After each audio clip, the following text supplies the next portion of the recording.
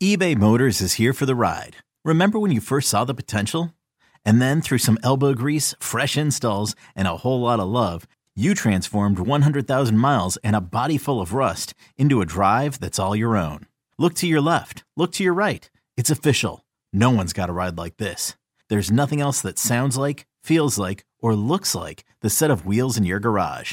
With over 122 million parts, you can make sure your number one ride or die stays running smoothly. So there's no limit to how far you can take it.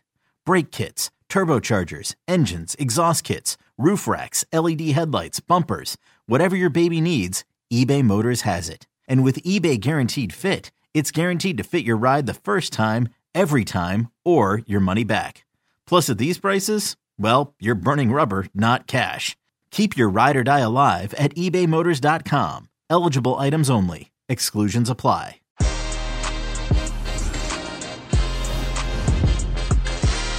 Hey everybody, Luis Miguel Echegaray for Que Golazo Pod. As part of Black History Month, we have a very special episode now with Tosin McKindy and, of course, Aaron West, CBS Sports colleagues, who will discuss about Black representation in the game, issues of racism, and much, much more as we look to improve the game for not just the Black community, but minority as well. This is a great conversation. Happy to have Tosin and Aaron and hand them the mic. Please enjoy. Ladies and gentlemen, I am Tosin. Most of you do not know me. I am the social media manager for CBS Soccer Champions League page, and most of you probably know Aaron. So Aaron, you can introduce yourself. What is going on, y'all? I am Aaron West. I'm here with Tosin to talk about a very, very important issue that's near and dear to our hearts. It's Black History Month. I don't know if you can tell, we're Black folks. We've been in this sport for a while, so we had the opportunity to kind of chat about this space, about being Black in the sport of soccer, about the how things stand kind of in the world now. So I'm very blessed and very excited to be able to have this opportunity. So hey, good morning, man. Number one. Yeah, good morning. That's the first thing, right? But you know, like you said, we are Black. It could be racially ambiguous. I don't know. We might have to get a haircut like Travis Kelce. I'm openly Black. I am openly Black, bro. If that means anything. But my first question for you is just like, how did you get involved in the sport? Like, what made you really get into soccer? Because like, especially growing up in America, I think one of the biggest things is a lot of people don't realize like there are Black people who love the sport and like are just insane. So how did you get into the sport?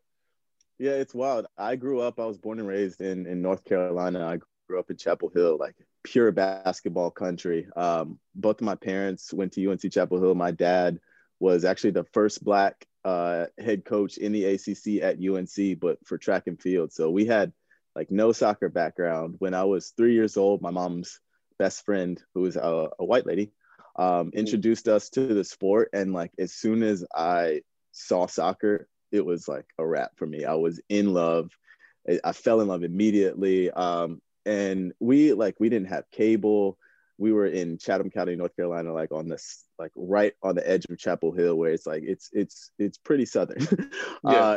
It's like baseball, basketball, and football. That's what people played. Nobody really played soccer. Nobody really knew about it. But my parents did their best to educate themselves on the sport. My mom's best friend would give us like highlight tapes and like showed us magazines, and that's kind of where I got my introduction. And it was Ajax highlight tapes that like got me into really loving soccer. And I saw Black faces, and it was like wild to me to see like these young Black dudes with like dreads at Ajax just like balling.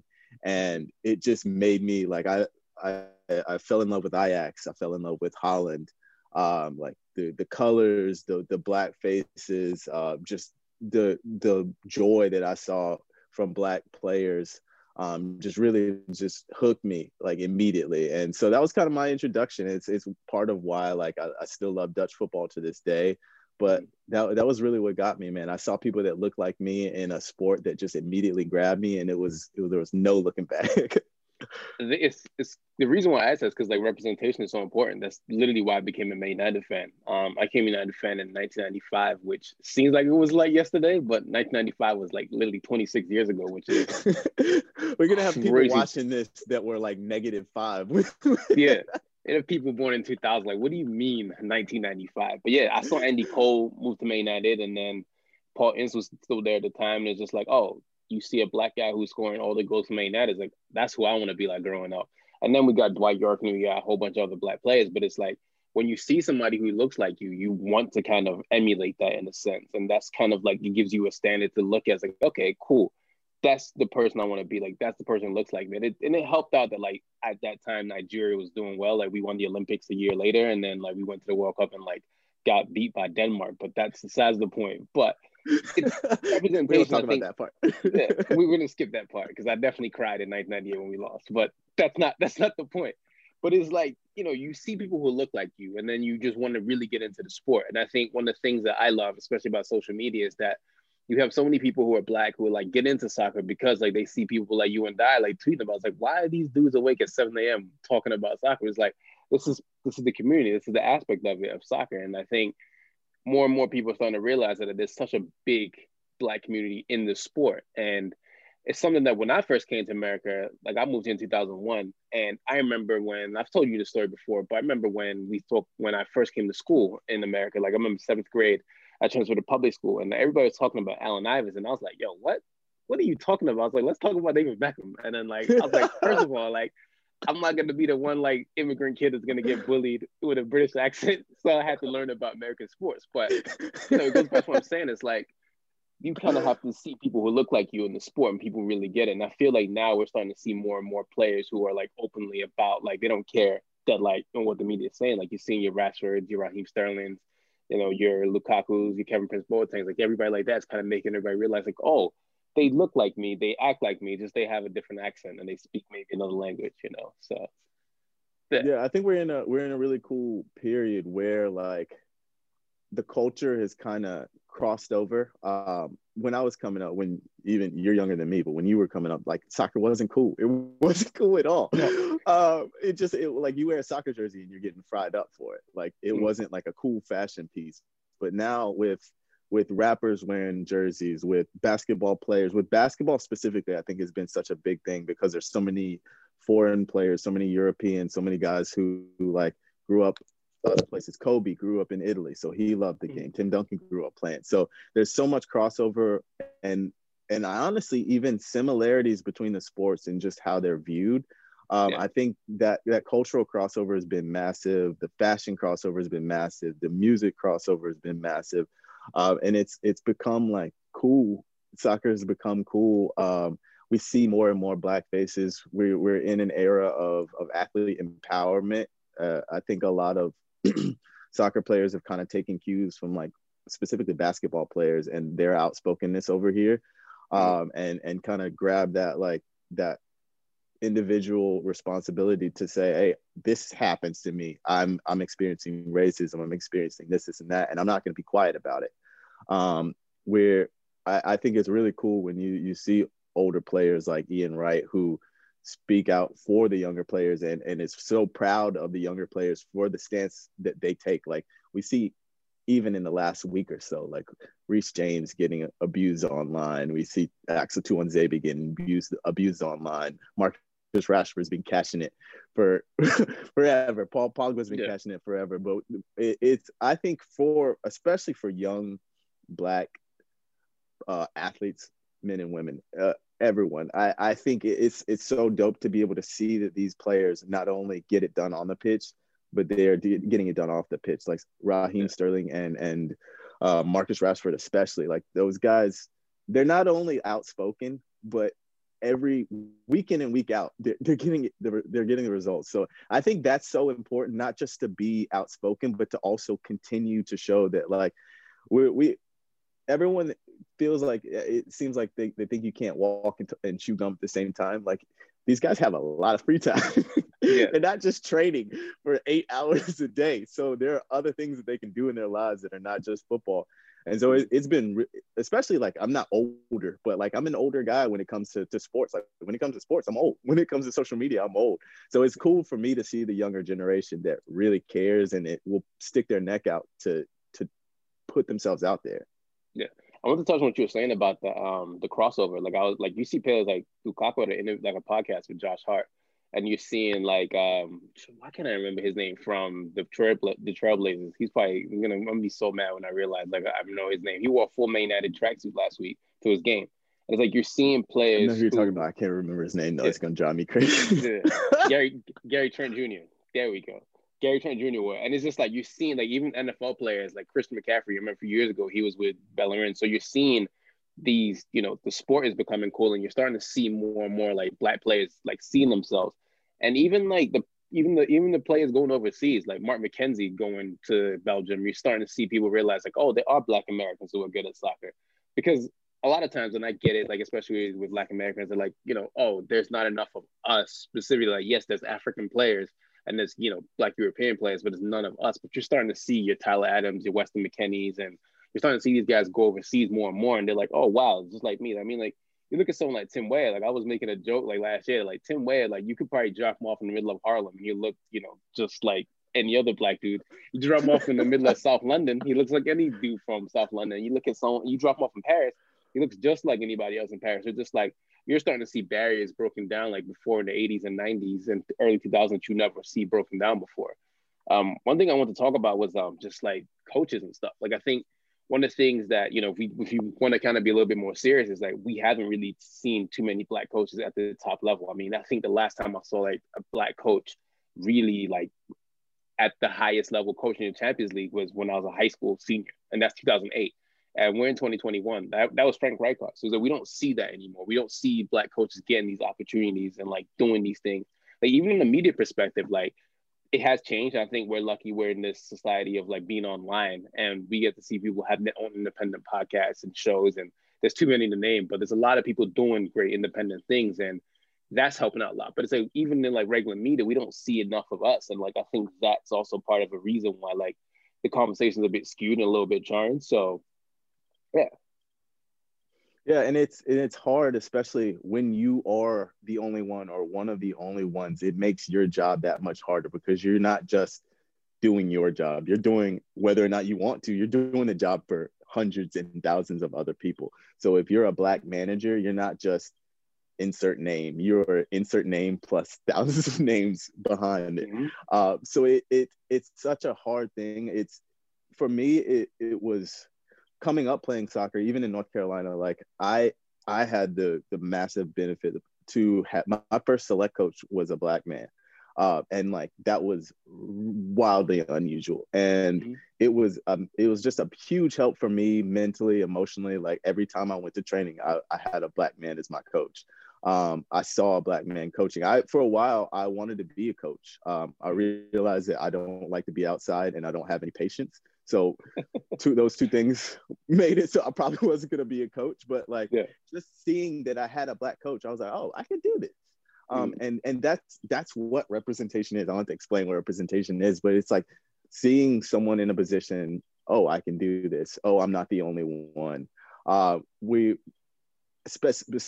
Specifically with coaching, we have such a long way to go. I think upper management and coaching across a lot of sports, it's a huge issue. I think the more we start to see players trusted with, and I say trusted with important positions, like we're seeing more Black center mids. We're seeing more Black captains. We're seeing more Black center backs. We're seeing not just like stick them on the outside and let them run, stick them on the wing, let them run, stick them up front, let them run. It's Black players in positions of decision-making and intelligence and like being recognized for what's between here and not just like, oh, he can run for all day. And so the more that Black players, I think, are trusted in those positions and seen as intelligent players, I think they'll be seen as intelligent managers, intelligent coaches, intelligent upper managers, intelligent transfer gurus. We're in an important period now where I think we're at a tipping point, and I do like some of what I'm seeing, but it's just overall we're in a tough place. Yeah, and things can only get, like, we can only hope that things get better.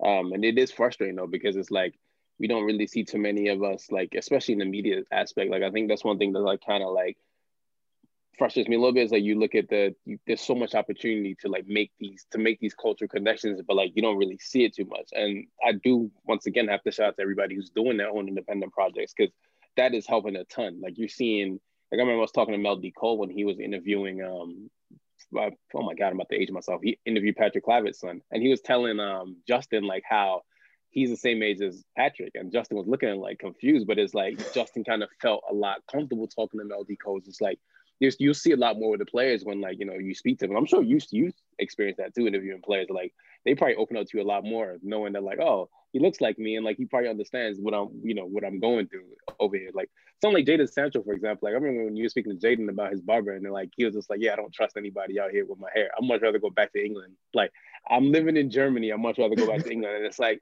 that in itself, like soccer aside, like that's something we all relate to. I don't care where you're from in the diaspora. Like we all relate to that. Like you have to trust somebody with your hair because it's a very important part of who we are. So it's just like that in itself was like, see, we all kind of all like see things similarly. So yeah, it's like little cultural aspects like that.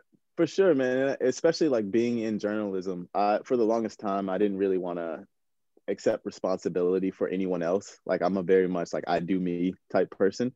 But the older I get, the longer I'm in this space, like I have felt the responsibility to pave a path for people behind me, to open up space for people who come behind me. And like I feel responsible, and I enjoy the role that I'm playing right now, to be able to kind of open up the door for different types of journalism, like to talk to Jadon Sancho about getting his hair cut, to like juggle with a player and interview them, like to hang out with players and not necessarily just be so stiff. That's how journalism has been for the longest time, just so very formal. But I look like players. Like I grew up in the same situations as a lot of these guys. Like I listen to the same music. I watch the same things they do. So I have a different conversation with someone who might happen to be like a 45, 50-year-old white man. Like we're just going to have a different conversation. They're going to be more comfortable with me. So I think it's important for me to be part of that representation and accept that responsibility. Like even you, like you're younger than me. Like kind of, I've been watching you for a while. Like I've been like really interested in your progress. Like it's just like this community is so dope. There's so many of us that I think support each other because we've had to, especially on independent projects like that. So it's a cool time. Especially I'm glad we were able to do this on a major network. So yeah. It's amazing that like we are given this opportunity, because it's nice to talk about soccer and talk about things that like we don't get to see all the time. I know we make jokes about it all the time, but like the racism in the sport, it's like make fun of PMP all the time, because it's just like, like you're not gonna just say, oh, this player is just fast, put him on the wing, because we all had the experience. Like I always say all the time, if you're young and black and you play soccer, you've had to like your coach is throwing you on the wings, not because like that's where you're good, it's because you're faster and you're gonna go do that. So it's just like we all kind of, we all have these experiences, and like even my journey into it, like I didn't want to be front facing on camera ever. Like that's something I was like, I'd never want to do that. And then like it's nice though, because it's like you really get to bring out your personality and like see things from a different perspective. It's like, especially being American, like I think one of the things is people don't really think that there's too many American people that really like soccer, let alone like Black American people. It's just like, no, there's a whole community of us who like, we're awake on Saturdays at 7 a.m. Like I was watching Arsenal Aston Villa on Saturday at 7:30 in the morning. Why? It's not even my team, but because that's just what we do. That's just kind of like, there is a big culture here. So, it's nice that we get to see this. And I think one of the biggest things, just continuous progress. Like it hurts to see when players get racially abused online. Because I think the biggest thing when I see those things is like, they're probably like 14-year-old kids in their mom's basement who are just being little, just trolls. And it's like, you shouldn't do that to people, because, it's awful. And one last thing I want to talk about was like the anti-racism campaigns. I think they're frustrating in a sense, because it's like, when you grow up watching all these campaigns, it's like, what else is next? I remember my favorite campaign, and I shouldn't call the anti-racism campaign my favorite, but it's a standout speaker. I remember 04-05, like you're Arsenal fan, I'm a United fan. You remember the game, the one where John O'Shea scored a chip? Both the teams wore an anti-racism campaign. It's I hate that chip so much, by the way. I know you do. He blacked out. He blacked out. We don't have to talk about this. Yeah, we don't. But it's like 16 years later, like players are now leaning and kneeling on the ground, which is insane to think about. Like a player born in that era is actually training with United's first team, by the way. A player born in 04 is training United's first team, which makes no sense, by the way. But like we're here now, like 16 years later, what has really changed? It's just like, what, how do we change it? Because I feel like we're not the ones who have to incite change. Like we're the ones who, we can tell you about it, but until like, higher management, things like that actually start doing stuff, we're just going to keep complaining, and there's only going to be the same perpetual cycle of just, hey, there's racism here. So, yeah. Like, hey, they're doing it again. Good. And you should do something about this. Yeah. We told you about it like 20 years ago. Can you come back and do something about it? Yeah. They're still doing it. Yeah. So, I mean, it's amazing that we've been given this space and this opportunity to speak about this. I mean, it's nice that, like, we're starting to see more and more faces. I mean, shout out to Micah Richards and Alex Scott. They both have been amazing with CBS. They're both, like, amazing. So it's nice to see Alex Scott and, and Micah Richards doing this. So, yeah. I mean, is there anything else you want to add before we get off? I'm just going to continue to be openly Black, man. That's it. Yeah. I mean, the only thing I got to add is just don't be unserious. And that's really kind of like the only thing I have to add towards that. So, yeah, don't be unserious. And I respect that. Be nice to people. So, yeah. Be nice to people is a solid way to end it. Yeah. Hey, everybody. I want to thank Aaron West and Tosin McKinley for joining and, of course, having that great conversation. Make sure that you support the cause and follow us as well on Que Golazo Pod on Twitter. We're on Apple Podcasts. We're on Stitcher and Spotify. We are on YouTube, youtube.com/Que Golazo. Have a great, great day.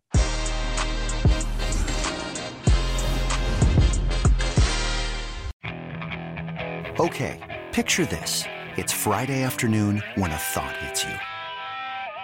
I can waste another weekend doing the same old whatever, or I can conquer it. I can hop into my all-new Hyundai Santa Fe and hit the road. Any road. The steeper, the better. Because my all-new Santa Fe is available with H-Track all-wheel drive, so I can hit the trail without a worry in the world. Heck, with 3 rows and best-in-class rear cargo space, I can pack the whole family in with all our gear. We've got available dual wireless charging for our phones, so we'll never lose touch with civilization, and we won't lose touch with the primordial power of Mother Earth. So which is it? Waste the weekend or do something a little more epic? And conquer it in the all-new Hyundai Santa Fe. Visit HyundaiUSA.com or call 562-314-4603 for more details. Hyundai, there's joy in every journey.